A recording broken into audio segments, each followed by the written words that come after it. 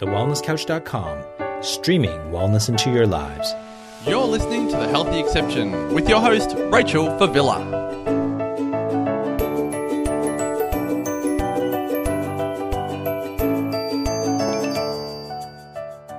Hello, lovely ones, and welcome back to The Healthy Exception, the podcast for teenagers choosing to be the healthy exception to the unhealthy rule.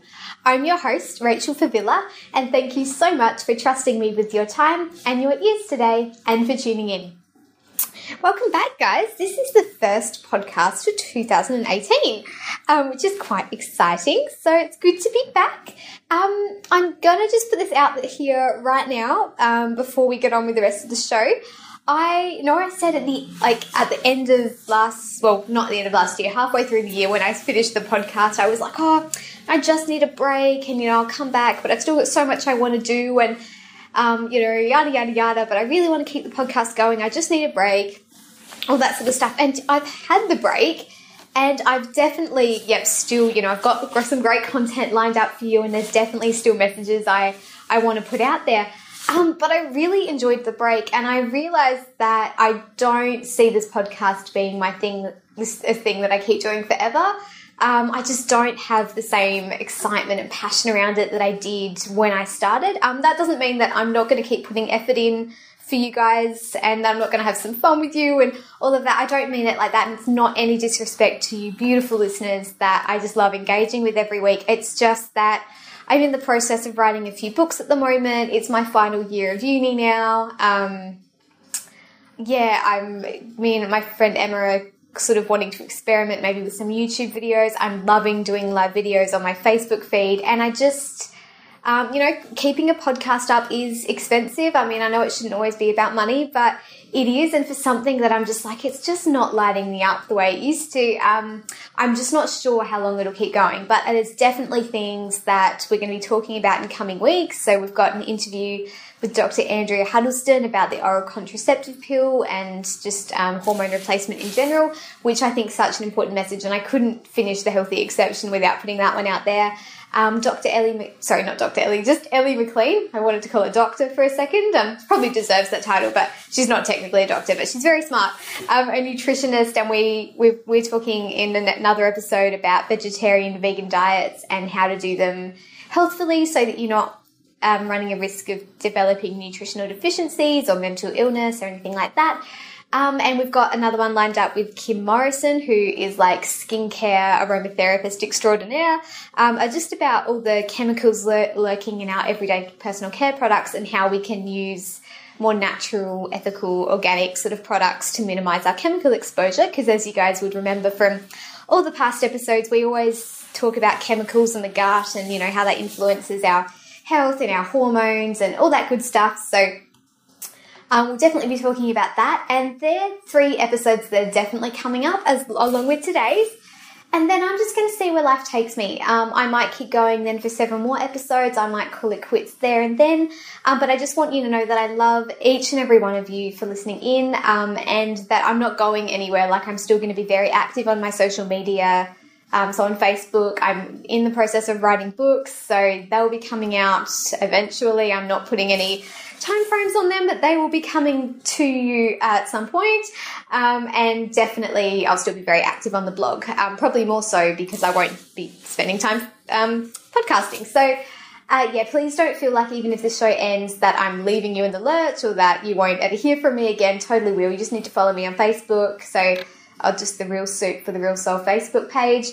Read my blog, pop in every so often, and I'll still definitely around the place. So just wanted to say that. But for now, I'm happy to be back, and let's just focus on the present and dive into today's topic. So first episode back, I'm treating myself to my favourite topic, and so hopefully it's yours too. We're going to do a bit of a biology lesson talking about what else? The gut. Because, pretty much every other episode that has The Healthy Exception has been on mentions the gut in some way, shape or form. Episodes 6 and 7 were completely about the gut. They were like our nerdy Gut 101 episodes.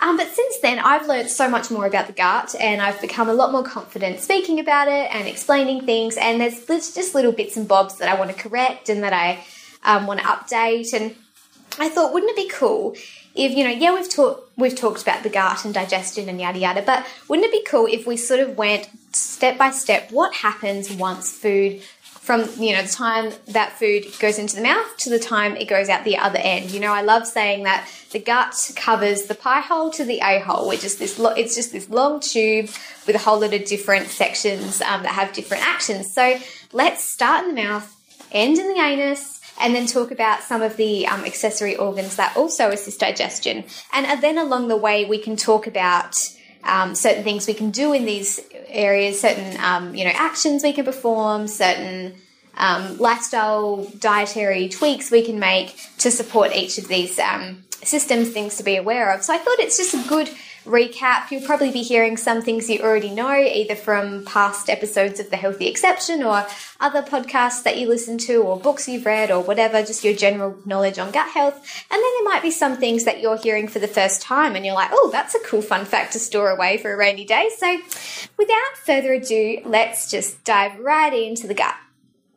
Because I think that, I was just thinking, I'll say this and then I'll dive into the gut, that, like at school, I think it's so great now that, from quite a young age, we're learning about the reproductive system. So, we generally have the co-ed classes, just learning generalized things up until about grade 5. And then we split off into just girls and just boys. And we learn about our own separate systems because we are a little bit different.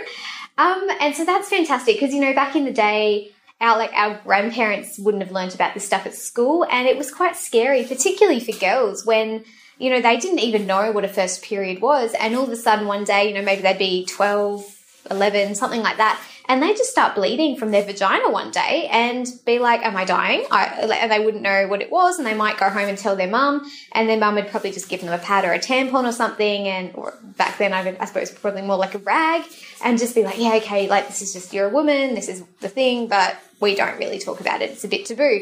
And now it's so open, and we, girls know from a very young age that they're going to go through puberty, they're going to have their first menses, and it's also so that one day they can have children and, yada, yada. It's all very out in the open.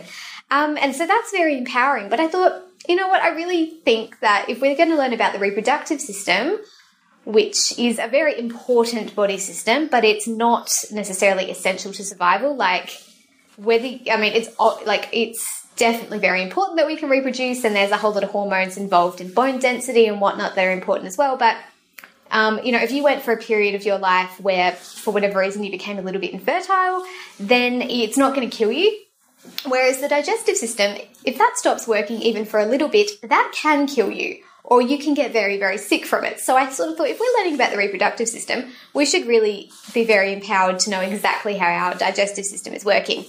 So let's use the scenario of one of my favourite meals at the moment, baked sweet potato dipped in nut butter or seed butter, or a combination of nut and seed butter, because I like to mix it up. So let's start with, the sweet potatoes in the oven.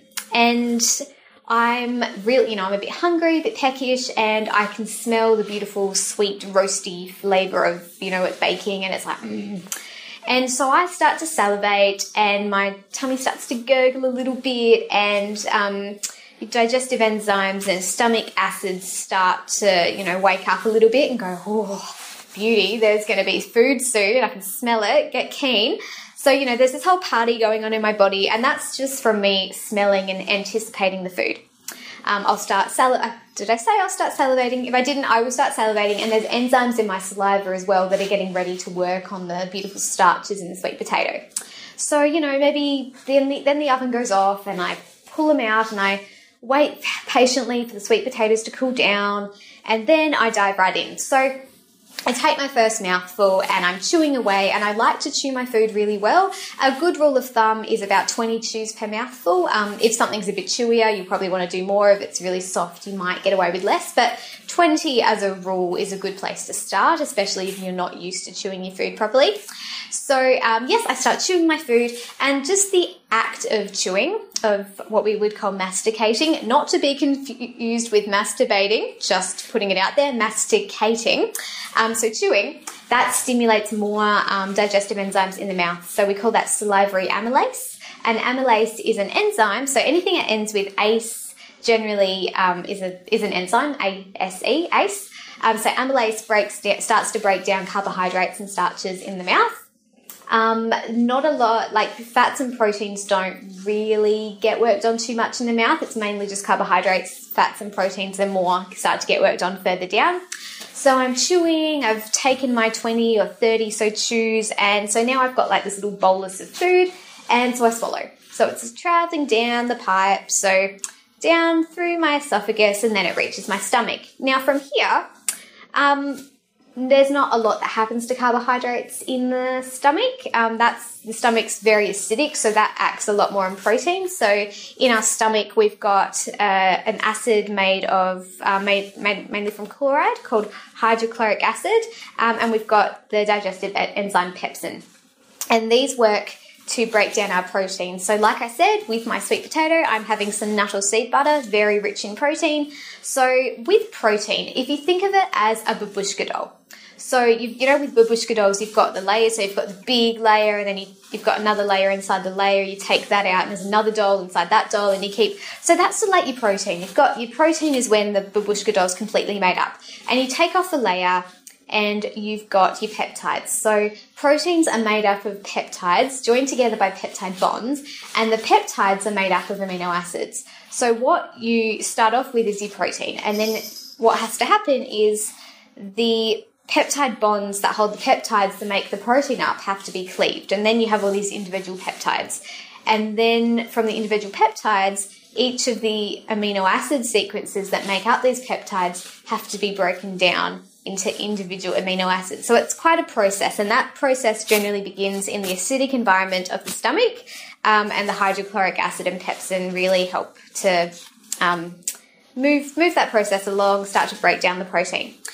Then from there, the stomach empties into the small intestine, and this is where probably I'd say the majority of the digestion really goes on. So in the small intestine, that's where everything starts to unfold. So we've got, partially digested carbohydrates, we've got partially digested proteins, but it's in the small intestine that fats start to get digested. So because our body is mostly water, I think we're about 70-80% water or something. We're like this big ocean, really, very watery and salty.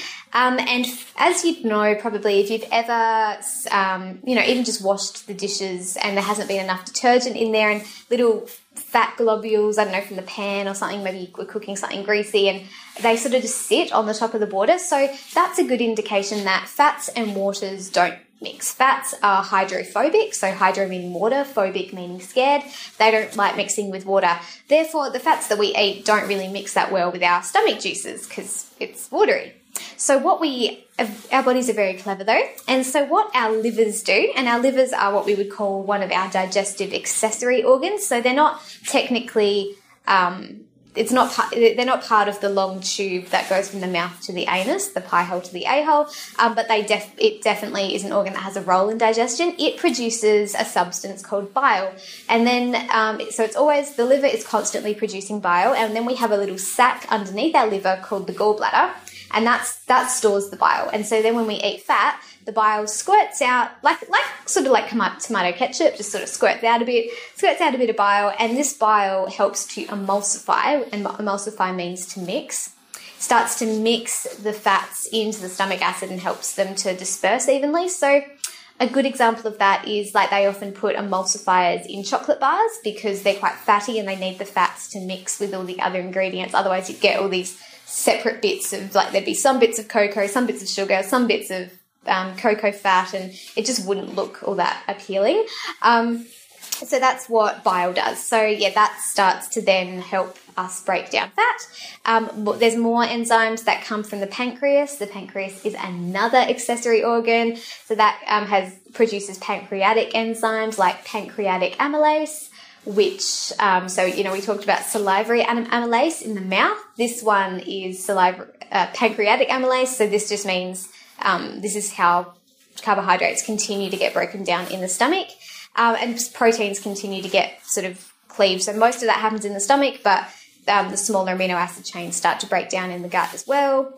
All of our nutrients from our food, so we've just talked about the macronutrients, so our carbs, our proteins, and our fats. But in the small intestine, that's where our micronutrients are released from food. So, micronutrients being our vitamins and our minerals. So our water-soluble vitamins, so our B-complex vitamins and vitamin C. And then our fat-soluble vitamins A, D, E, and K, plus all of our minerals. So, things like sodium and potassium and magnesium and selenium and iodine and manganese and all of those.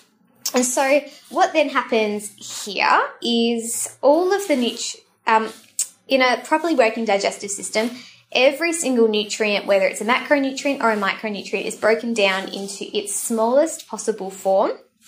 So that there's, they're not large proteins anymore, not large molecules, they're completely, so all the carbohydrates, they go from being starch, so like long polysaccharide chains, so poly meaning many, saccharides meaning sugars, so many sugars joined together, to, disaccharides that are two sugars joined together, di meaning two, saccharides again meaning sugar. And then we sometimes will also ingest monosaccharides, so mono 1 sugar disaccharides. Mono 1 saccharides sugar, so single sugars like glucose, fructose, and galactose. Galactose would only ever be consumed if we were having dairy, which is lactose, which is a disaccharide. Sorry, the point of this isn't to go into the sugar, so we can do that on another episode, or you can read my book, which has all that in there when it comes out. But basically, no matter how big the sugar chain was, by the time it's completely digested, all of our carbohydrates are monosaccharides. They're either glucose, fructose, or galactose. All of our proteins are broken down into individual amino acids.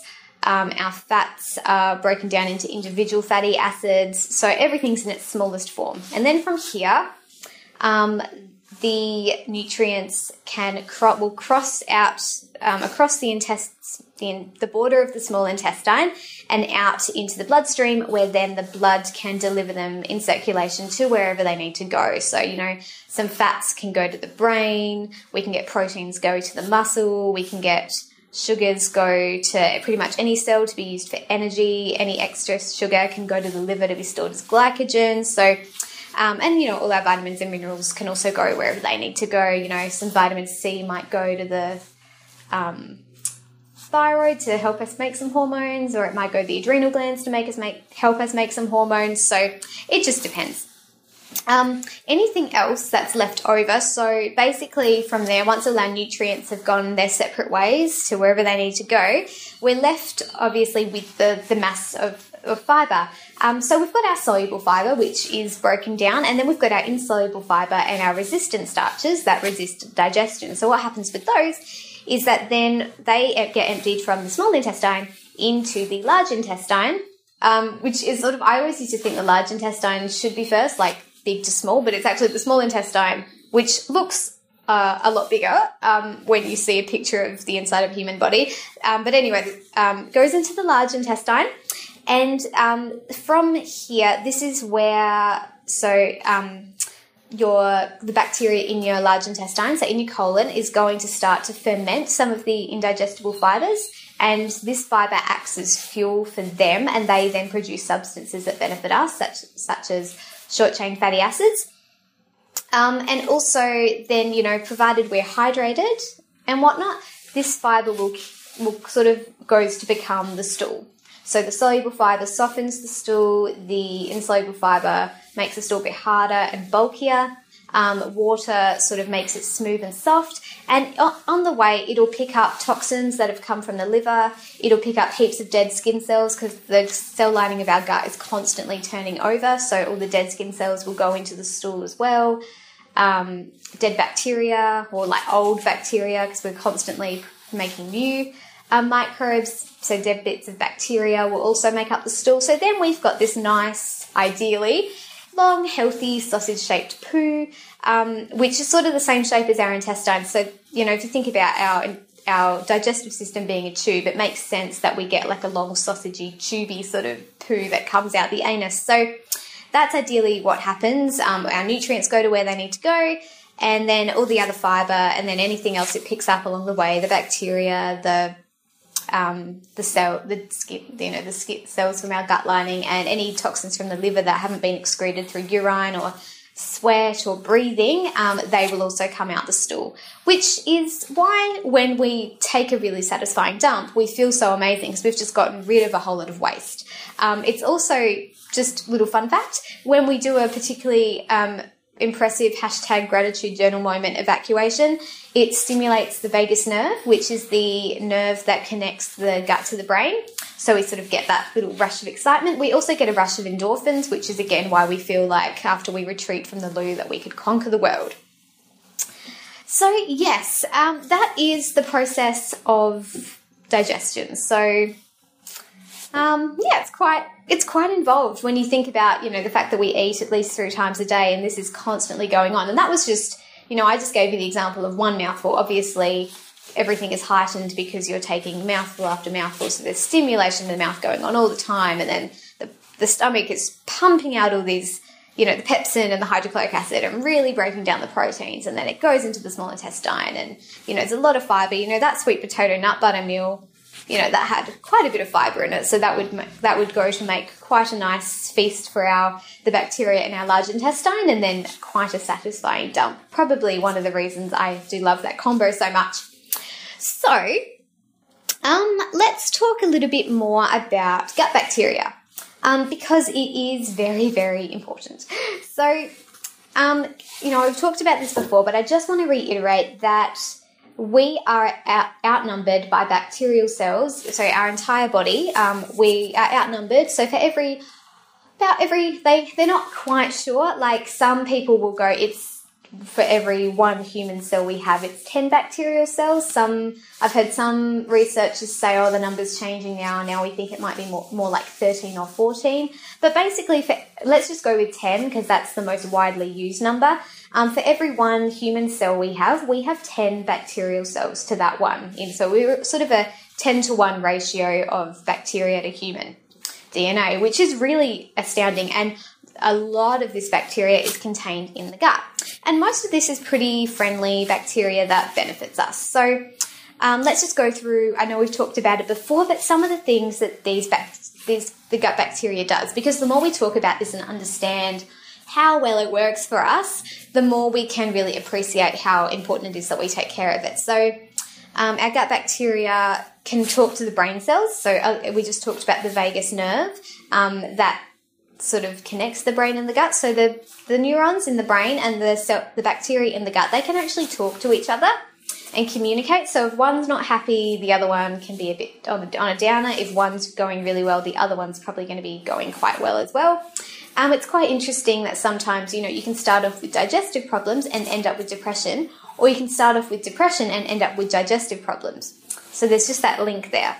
Sometimes people go on treatments for IBS, and all of a sudden it has this antidepressant-like action. Sometimes people go on antidepressants and their gut symptoms clear up. So it's very interesting. There's this definitive link there. There's this bidirectional communication. Gut-associated lymphoid tissue, so that refers to part of our immune system that is in the gut, and it's about 70% of the entire immune system is actually located along our gastrointestinal tract. Our intestines are actually studded with this gut-associated lymphoid tissue. So that's really interesting, which is why a lot of the time if your gut's not happy, you're at a much bigger risk of getting infection. That's why often if, you go and get, for example, you go overseas, you're already probably from the time difference, the travel, the different food, your immune system's probably down anyway, so your gut health's probably down anyway, and then you end up with a parasitic infection. So there's that makes a lot of sense as well. Or you might find if you haven't been, people go, I haven't been eating properly, and then they get sick. It's often because if they haven't been eating properly, their gut's not too happy with them. And on top of that, they're probably just not having the nutrients that they need to fight infection in the first place. The gut actually produces a lot of our hormones, or it digests the nutrients that are precursors for hormone production. So even if it's other organs that are producing the hormones, without the gut, digesting and metabolizing and absorbing the nutrients, we're not actually going to have what we need to make up our own hormones. Which brings me to something I say, I think, nearly every episode. Every single bodily process that goes down, is facilitated by nutrients. Everything from energy production to hormone production to the renewal of all cells, be it muscle cells or the cells lining our gut, neurotransmitter production, liver detoxification, filtering, the kidneys doing their thing in filtering, the formation of our stools, urination, or, then other things we want to do, like we want to go for a jog, we want to study, or we don't want to study, but we have to study, whatever it is. This all requires nutrients. And if we do not have nutrients, these things cannot happen, or at least they cannot happen as quickly as they need to for us to be in optimal health. So that is why, that's like the gut is just so important, because the gut is the master digester. Like, that's where digestion occurs. The only way we get nutrients is from our food. If we're not digesting them properly, we can have the most perfect diet in the world, but we're not going to be getting those nutrients, and then our energy production is going to slow down and we're going to get fatigue. We're not going to be able to turn over cells as quickly, so our skin's going to look a little sad and sorry for itself. Our hormones are going to probably be up the creek as well, because, it's not, some hormones aren't 100% essential for survival. They're it's for optimal health, they're certainly essential, but you're not going to die if your hormones aren't completely in balance all the time. So they can just go by the wayside as well if we're not nourished. Gut bacteria can produce vitamin K and vitamin B12. So again, it's very easy to become deficient in those nutrients if your gut's not working properly. So basically, I think that's a good summary of the gut. Now let's talk about those accessory organs again, just to go into a little bit more detail about them. So we talked a little bit about the liver and how it produces bile, but it also does heaps of other things. The main thing the liver is known for is that it's the master detoxifier of the body. So any sort of substance that is a bit funky that the body isn't quite sure about answers to the liver, and the liver will take anything, no matter how nasty or dangerous it is, and it'll rejig it so that it's less harmful, and then we can excrete it properly. Ideally, we are trying to minimize our chemical exposure, and we're eating good, nourishing foods, so our livers really don't have that much extra work to do. But, we go outside and, I always use the example, we go outside and a car goes past and there's car fumes, or we're at the train station and there's those fumes, or someone next to us on the bus has really strong perfume. That's all stuff the liver has to deal with. So we are so lucky that we have livers and that they work for us and that they keep us healthy and free from any harm. And again, just keeping in mind that for liver detoxification to happen, we need a whole abundance of different nutrients. And we also need the energy to detoxify, and energy production takes a whole lot of nutrients as well. So you're just seeing here why, it's not just trendy and, cool to eat a healthy diet and, just so that you can put a nice big colourful salad on your Instagram feed. It's just important, because we don't have nutrients, our body is going to shut down on us. The liver also plays a role in vitamin D synthesis, and vitamin D is a hormone vitamin that plays a role in heaps of things, particularly, what we often hear about is calcium absorption, but it has a major role in regulating immunity, regulating mental health. It's very important. You do not want to be deficient in vitamin D. Glycogen storage. So glycogen is our storage form of glucose. So when we eat a carbohydrate-rich meal, a lot of the glucose will go straight to our cells for energy, but if there's any left over, our liver can store it as glycogen, so that then, for example, overnight when we're fasting, we still have energy to do whatever else we need to do. If we want to get up and go for a run, not, have breakfast straight away, we've got the energy to do that. Our muscle cells can also store glycogen, but liver is the main storage form of glucose, and of course bile synthesis. And the liver does a whole lot of other things as well, but this isn't a specific liver episode, so those are the 4 things we're going to be talking about today.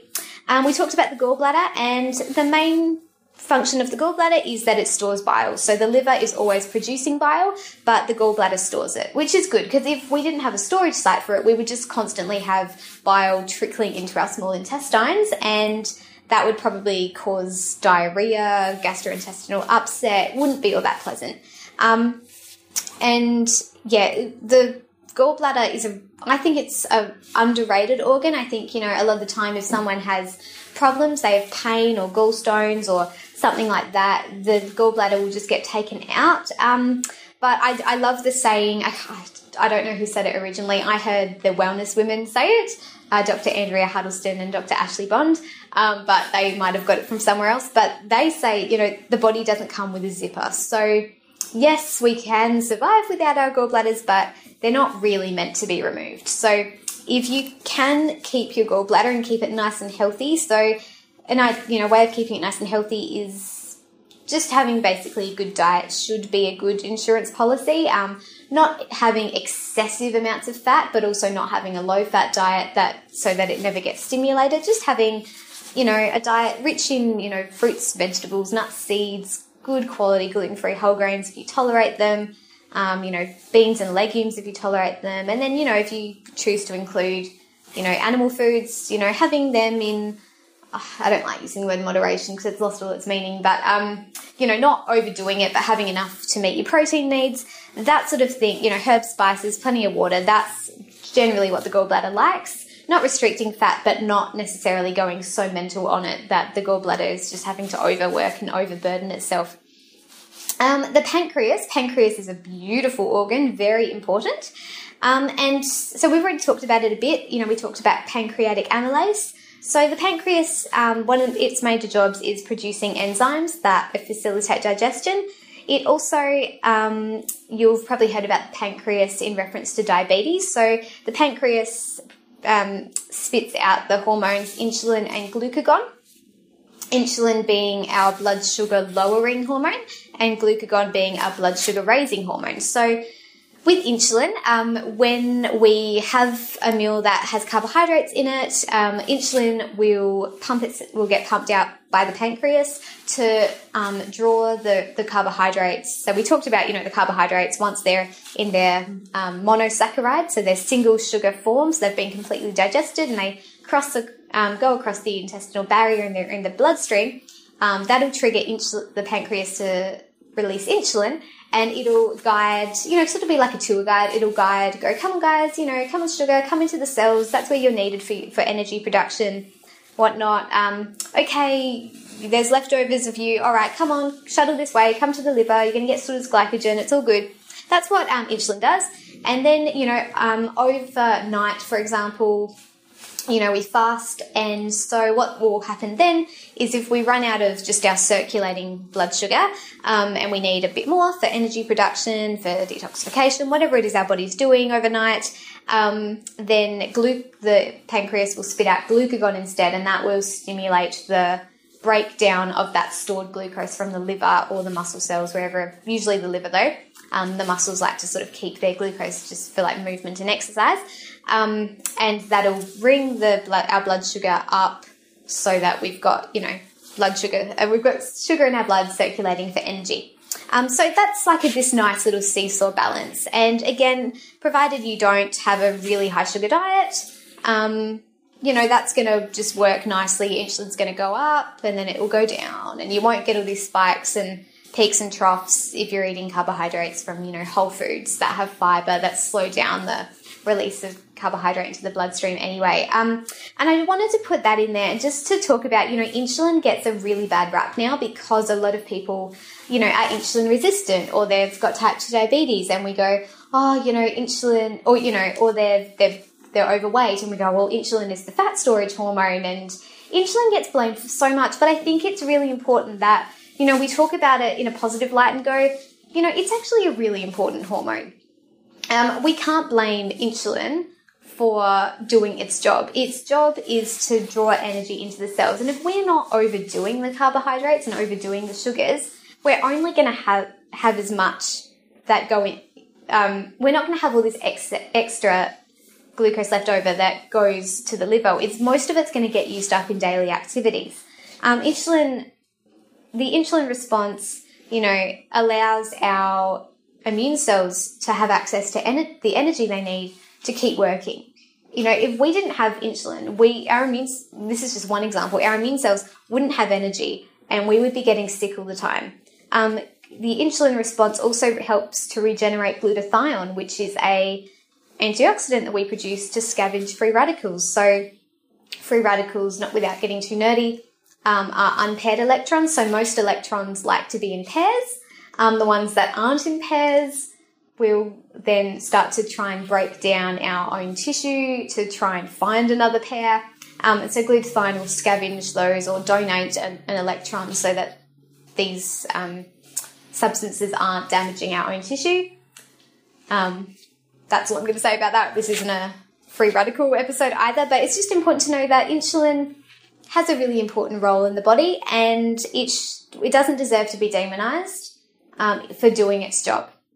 If someone has insulin resistance or they're massively overweight, we can't blame insulin for that. We have to blame the high refined sugar diet. And I'm not saying that all people that are overweight have highly refined sugar diets, so that's not a judgment thing, but it's quite common. We can't blame insulin, this beautiful hormone that our body naturally produces to keep us alive, for something that a high sugar, high refined carbohydrate diet did. And I really want to drill that point home because I feel like insulin just gets bashed on now, and it's actually a really important hormone that we need, and it's really great. It's just when we don't have great diets, our pancreas gets worn out. It stops producing enough of it because it's just so exhausted, or our body becomes, so used to having insulin present that it stops listening to it. It's like when your mum goes, I was actually a bit of a neat freak as a child, but say I'd been messy and mum had been like to me, Rachel, clean your room. And I'm like, yeah, mum, I will. But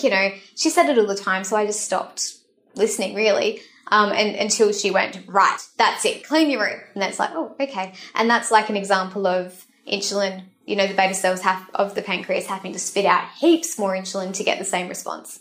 But if you just cleaned the room the first time that your mum asked you to clean it, that's like a good example of, the body just responding to insulin the way it should. So anyway, I hope I haven't confused you too much there. I just really want you to understand that insulin is there. It has a job to do. It's nothing to be scared of. We want it to be working. And as long as we've got a nice, healthy diet, we probably won't be becoming insulin resistant, and we probably won't have excess carbohydrates. We call it the fat storage hormone, but for as long as we've got other cells that are in need of energy, insulin is not going to cause us to store fat. It's just going to shuttle the glucose into the cells for energy production. I just want to make that point because I think sometimes we go straight from, there's an insulin spike and everything gets stored as fat. Well, that's not 100% true.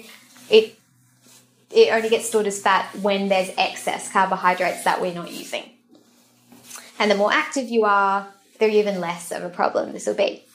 And finally, let's talk about the appendix. So the appendix is a little bit like the gallbladder, not in terms of its function. I suppose a little bit, but it's similar to the gallbladder in terms of it's another thing that, we don't need it to survive. It's ideal that we have one, but if we don't have it, we're not going to die. It's not like having, if you didn't have a pancreas, you would die. If you didn't have a liver, you would die. Your appendix you can get away with, and for ages, it was thought of as a redundant organ. In fact, you might go, yeah, the appendix doesn't do anything. It just sort of sits there. And what researchers have discovered in more recent times is that, like the gallbladder stores bile, the appendix stores bacteria. So if you think about the fact that we've got billions or trillions of bacterial cells in our gut, most of them beneficial, most of them, supporting the immune system, supporting our hormones, supporting our nervous system, supporting digestion, all that good stuff. It makes sense that we'd have a backup generator. So if we got a tummy bug or we had to take antibiotics or something like that, something that completely wiped out a massive colony of bacteria, that we've got this backup site, and that's the appendix. So we've got all this good bacteria stored in there so that if, for whatever reason, our numbers are a bit low, the bacteria in the appendix can migrate into the gut. So it's ideal to have one. If you don't have one, I guess it's just even more incentive to look after your gut and make sure that you're eating, fermented foods or taking probiotics, and, you're not if you're old, I know this podcast for teenagers, if you're an older teenager and you drink alcohol, that you're not drinking too much, that you're not taking antibiotics unless it's absolutely 100% essential to your life, that any other medication you're taking, be it Panadol or Nurofen, again, you're only taking it because there is absolutely no alternative. You're in that much pain. You're not just taking it because you've got a slight headache. The liver will also appreciate that, because any medication you take, the liver has to deal with, has to detoxify against. So, yeah, that's your appendix. It's your backup site. It's great if you have one. If you don't, just know that it's probably a bit more important for you. It's good for all of us to look after our guts, but you in particular probably need a little bit more TLC for your beautiful gut. And yeah, I think that is a good place to finish. We've already done so many other episodes on what's good for the gut, what's not good for the gut, yada yada. We've talked a little bit about that here anyway. I guess some take homes is just some basic tips for gut health before I sign off. Fiber-rich diet, plenty of fruits and vegetables, nuts, seeds, good quality wheat-free whole grains. So basically whole grains that haven't been sprayed with glyphosate are a good bet. If you want to know more about that, go back to the episode with Cindy O'Meara. Can't remember what number that is, but just go back through the iTunes feed and you'll find that if you want to know more about grains and glyphosate and which ones are better, which ones are potentially damaging. So high fiber diet and plenty of water. Those two things, and exercise, those three things will really help with digestion and elimination. Making sure that you're avoiding any sort of antibacterial substances from going down into the gut, any sort of antimicrobials to keep your gut bacteria intact. If you know that you're exposed to things like pesticides or antibiotics, or you're just really stressed, any stress can impact the gut quite a bit. Just, maybe taking a probiotic or eating fermented foods, something like that, just to give yourself a bit of a protection, because our good bacteria protects the integrity of the intestinal lining. What else? Yeah, so keeping stress low.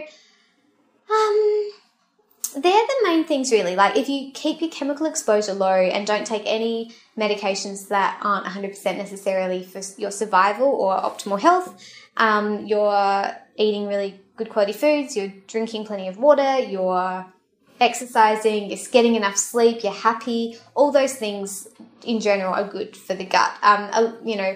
It's really not too complicated. It's just that a lot of the time we don't have the best diets, we don't drink enough water, we don't do enough exercise, we are really quite stressed, we're not as happy as we'd like to be, and therefore we're on medications that aren't ideal, and so we've pretty much knocked out every single factor I just talked about.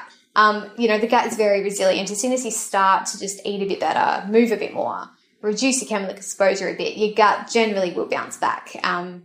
And of course, if you have weird, odd digestive symptoms that you're like, you know what, I don't poop every day, I am bloated all the time, I've got acid reflux, I have diarrhea chronically, or I'm always in pain in the tummy, whatever it is, take yourself off to see a holistic nutritionist or an open-minded dietitian, a naturopath, an integrative doctor, someone that can just, give you a little bit more guidance, maybe, take a full case history, maybe get you on some targeted probiotics, maybe do some stool testing, maybe give you some certain supplements. They might find you've got some nutritional deficiencies. They can give you some more individualized guidance. But if your gut's pretty healthy, just make sure that you're doing those tips I just talked about, and maybe re-listen to this episode a few times so that you can really start to appreciate, because I did jump around the place a bit, because that's the nature of the body. It's not all just straightforward. There are lots of little clauses and bits and pieces and tangents in the body. Re-listening to it just so you can really appreciate the incredible system that is the digestive system and the accessory organs that go along with it. Because it really is quite incredible. And the more you listen to that and go, whoa, there's a lot going on every time I eat. Whoa, this is actually so important. Whoa, this plays such a huge role in the rest of my health from everything. Your toenails rely on your gut, because without the right nutrients, your toenails wouldn't have the right cells to repair themselves, and after they get broken down, and you wouldn't have good immunity, so you might get a tinea infection. Even so, something as basic as your feet, which are so far away from your gut, still respond to the state of your gut health. So I'm going to leave it there. It's great to be back with you. I hope you've enjoyed this episode. Get keen for the rest. If you haven't already, please like my Facebook page, Real Soup for the Real Soul on Facebook. Just search it. If you haven't gone there in a while, maybe head on to my blog, have a bit of a read, have a play, find some recipes, print them out, have a cook up, whatever floats your boat. Just stay in the community. I love engaging with you all, and welcome back to the podcast, and happy re-listening to this and educating yourself more about the wonderful gut. I do love the gut. Thank you for being here while I talked about poo and bacteria and all those good things. I'm going to shut up now and leave you to get on with the rest of your beautiful day. Hopefully there's some sunshine outside, and I'll catch you in a fortnight. Bye. This has been a production of TheWellnessCouch.com. Check us out on Facebook and join in the conversation on Facebook.com/The Wellness Couch. Subscribe to each show on iTunes and check us out on Twitter. The Wellness Couch, streaming wellness into your lives. Whilst the Wellness Couch presenter endeavor to provide accurate and helpful information to their listeners, these podcasts cannot take into account individual circumstances and are not intended to be a substitute for health and medical advice from a qualified health professional. You should always seek the advice of a qualified health professional before acting on any of the information provided by any of the Wellness Couch podcasts.